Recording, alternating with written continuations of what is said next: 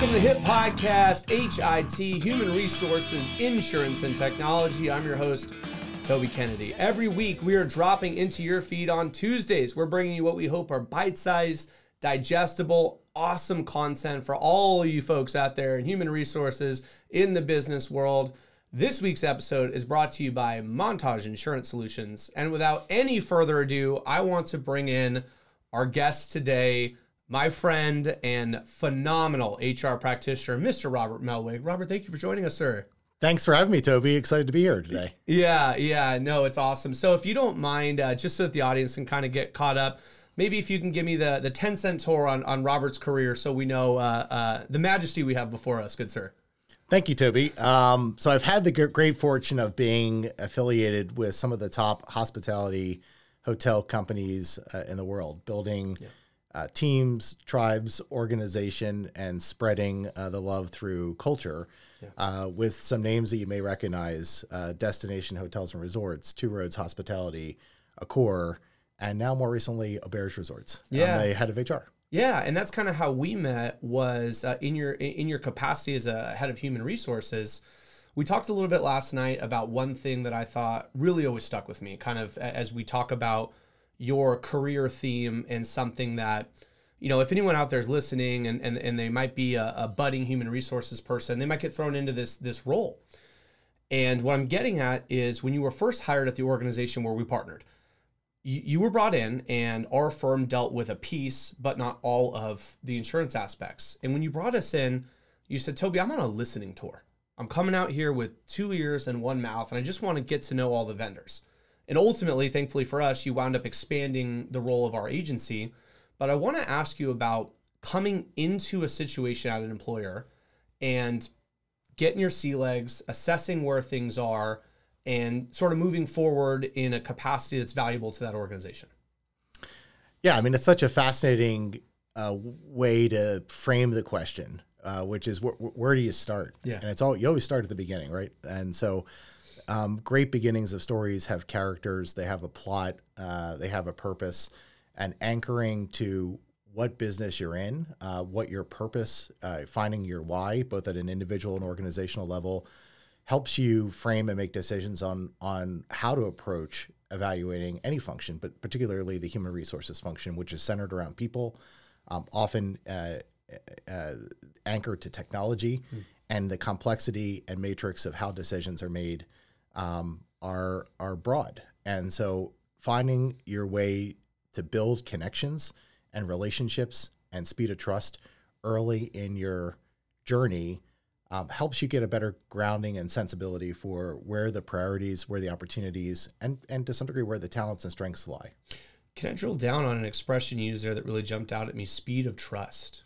Do you mind unpacking that, talking a little bit about that? Sure. One of your earlier comments struck with me from my grandmother's upbringing of, you can believe in God and still lock your front door. Those are not mutually exclusive concepts. And the ability to be juxtaposed on how you build connection and relationship and trust, I think shows up oftentimes in an interview process. And I think about the interview process as that moment where you're both selling, representing, and recruiting people to the organization, and simultaneously assessing them for the organization. So people don't want to feel assessed and judged, but the interview process is a bit of that courtship and that dance. And I think a small point of evidence of how you build relationship extension and trust. When you come into an organization, I think that same parable and analogy applies. When you walk in and have these meetings of a listening tour, the opportunity to discover other people, some of their challenges, and provide empathy, understanding, community, commonality of purpose, I think are the foundational to building that trust. Yeah. And I wonder, when I'm hearing you talk, are you talking about both your vendor partners and your team?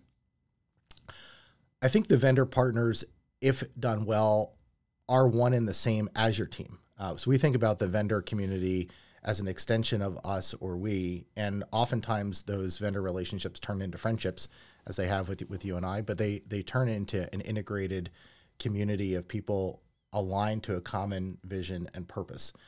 There are always economic relationships, and vendors are in many organizations falsely reduced to that from a contractual standpoint, but when done well, become an extension of your organization, just like all the other team members in your company. Nobody works in your organization for free. They all work in the context of an offer letter and in exchange for money and pay and value. And so those concepts of the vendor integration are really important. So you guys are all over the world, and that's awesome. And I want to ask you a quick question about when you step into, what you inherit and how you lean on the relationships that you've brought throughout your career, you've kind of made along the way, where and how you sort of tackle that as far as bringing folks into your organization, plugging them into roles, and almost like in my head, I'm sort of like picturing you dumping in, looking at this organization and opening your Rolodex and going, all right, this guy fits here, this guy fits here. And I just kind of want to ask for your 2 cents on that. Yeah, I mean, it's a fascinating question. It may be one of the most important questions in building any business. Businesses generally start with people, and finding, placing, selecting, and being methodical about how you build and orchestrate teams is inherent to any successful business.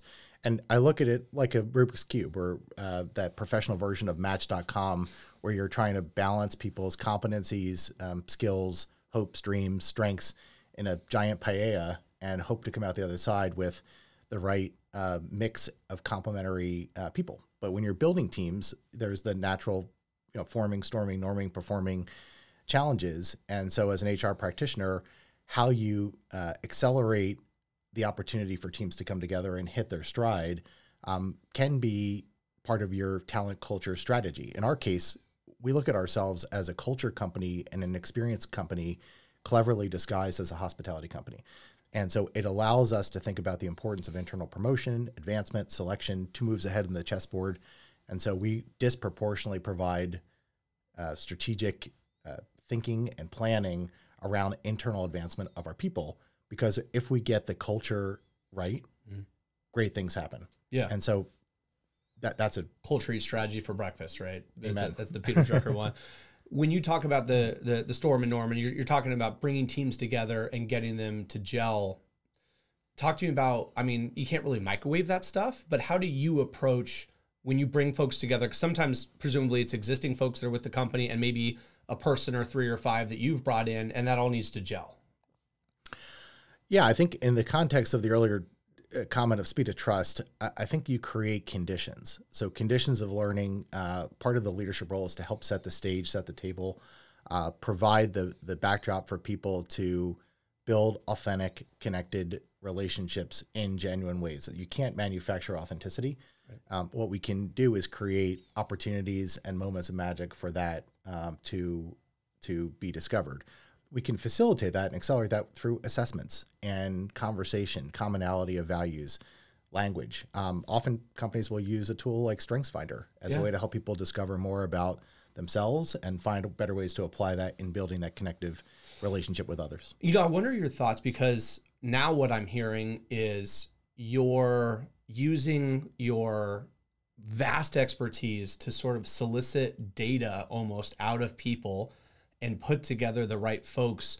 Do you have thoughts on AI's introduction to HR and some of these sorts of, when you're building teams, if big data knows who fits together, maybe they help? Or I'm curious about where you see AI fitting into HR, and if you're almost that John Henry, where the parable of the guy who's fighting the machine, building the train tracks, and he outperforms it because he really believes in people. And I'm just curious, someone like you with your experience at your level, to maybe let's touch on AI and HR. Yeah, I mean, fascinating question, because I think there is a balance of high tech and high touch. And most of us are trying to think through the pendulum and where does that pendulum swing in any business, in particular for our organization.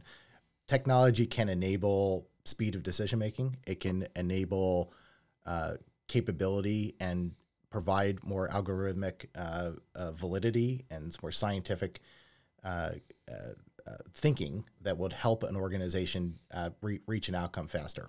So there is a place for AI and enabling technology that can help build organizations, but we're inherently human, and most organizations are irrational. Simon Sinek, I think, says it best in terms of start with why and how people make decisions. And so you can't reduce the nature of being human to a computer. Yeah. And so the trade-off on how and where you invest in technology is the ultimate question and bet for most organizations. If you could put on sort of the lens of an HR professional who was maybe, manager, generalist sort of a thing, and is now getting a step up in the human resources career and is listening for advice, someone like you that's been on the track, if you could put your arm around that person's shoulder and mention some, words of wisdom, what comes to mind? I think one, I find a great mentor. There's people that have come before us that help lay the foundations for success, so you don't have to reinvent the wheel without a little help. Sage wisdom, guidance, and mentors are worth their weight in gold when you get that right connection. Two, build your tribe. Build the people that are going to tell you you've got spinach in your teeth and provide that ruthless candor and honesty. And that is built again with friendships, relationship deposits, and connection. Set a vision that is both short-term and medium-term that can help find ways to create small wins, motivation, and momentum. I think in the context of watching sports, momentum matters. And a single play can change the outcome of a game. It can change the outcome of a season. And I think in business, there are moments of momentum. There are moments of the professional version of an interception that can change how people find rhythm and success. Yeah. And so early wins, building on that capability, having your endorphins go off and feeling confident and successful is important when you're in any role, in particular when you're building your career at an earlier mid-career stage. Yeah, and I know a lot of us listen to this podcast on audio, but for those on video, you actually have some spinach in your teeth. We don't have enough film in the can to redo this, so we'll try to edit it in post. But the spinach in your teeth will, Touche. I'm glad you gave me the on-ramp to say that to you, because I've been meaning to say something all episode long. I appreciate you coming out so much. Our world benefits from folks like you. You mentioned mentors, right? And it's like, look, this podcast can almost serve as a sort of light mentoring, where we're really grateful to have folks like you that have done this, and you've done this for decades, and you've been at big, impressive companies, and candidly speaking, you've done a great job. So thank you for sharing your wisdom. I know the audience really appreciates it. It's great to be here today, and we value the partnership. I think what you're doing on the podcast circuit is transformational, and this notion of 8 minutes of Tuesday time, I think is the right way to think about how people learn and come together and builds a sense of community. So I appreciate that. And you mentioned the sports thing. I brought this up on episode 1, but I don't necessarily touch on it that often. I end every episode, look to camera, and I say, make this the best week yet. And that's a Tom Brady story where one of his centers said every single snap, he would look at us and say, let's make this the best snap yet. And the guy played in the league for decades, right? He must have taken 10,000 snaps. And so the idea that the details, and you're sweating the details, and you're saying, hey, listen, what's important is for us to make this single play the best play yet. So I appreciate, you don't always blend business and sports, but when it works, it works. Yeah. And that's kind of the story behind the close. And so with that, I will ask the audience, please join us next week, Tuesday. That's all the time we have for this week. And until next week, make this the best week yet.